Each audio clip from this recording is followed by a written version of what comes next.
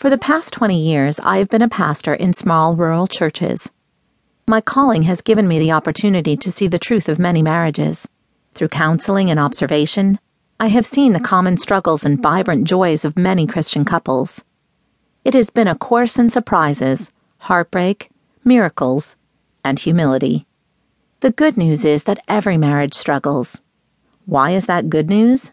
Because it is through struggle that we sense God's presence with us most deeply, and marriage can be a beautiful classroom for learning to trust God and for learning how to love. You may look at other marriages and imagine that everything is easy for those couples. In particular, you may look at the older persons in your church or community, the strong and stable married couples, and imagine that they have had a perfect marriage. Trust me, they haven't. In 20 years, I have never seen a marriage that escaped all conflict. Every marriage lives through, or doesn't survive, shaky ground. Some people are simply more private about it. As a pastor, I have had access to the truth that lies beneath the surface. It is time that this truth gets dispelled.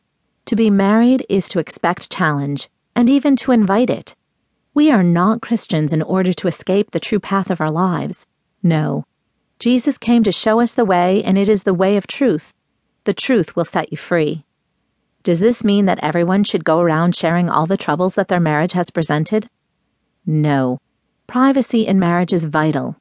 However, as Christians, we do ourselves a disservice to pretend that marriage is easy. It is not.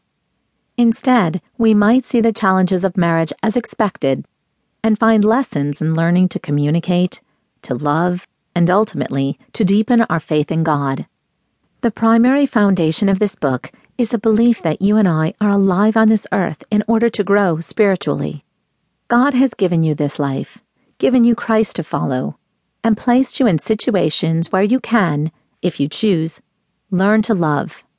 With this mindset, Christians can face difficulties knowing that within troubles, there is the potential for incredible spiritual experience. We don't look for trouble as Christians, but we are not afraid when it comes our way. God is with us. Our brothers and sisters in Christ are with us. We have the Bible as our guide and companion. Christ will lead us. As a Christian, it is important that you do not feel alone on this journey. This book has been written with you specifically in mind. I am with you through the writing of this book. I have been called by God to spread the gospel of love and hope in the arena of Christian marriage. Through me, God is reaching out to you, sending you courage and teaching you how to have a wonderful marriage and cope with the challenges that many marriages face. You have observed that those who have faced difficulties are often the most loving and deeply spiritual people among us. Therefore, when trouble comes our way, Christians do not choose to escape, as so many in the world do. No, you can face your troubles, fully armored with love and faith. We don't need drugs and alcohol to take away our pain and stress. We have the love of Jesus to soothe and comfort us.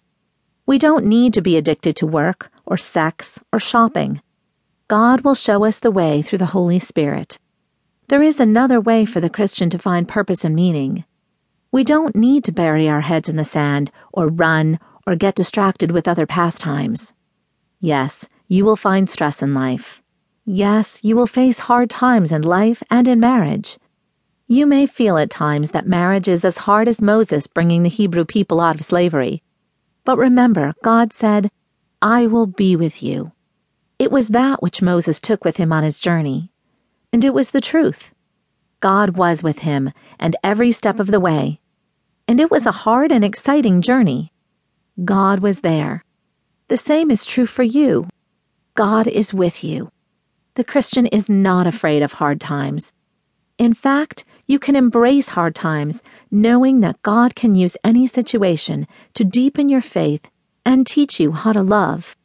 As you listen, know that these words were written for you, with the prayer that God might work through these observations and stories. May the Holy Spirit work through these humble human words and illuminate hope in your own marriage journey.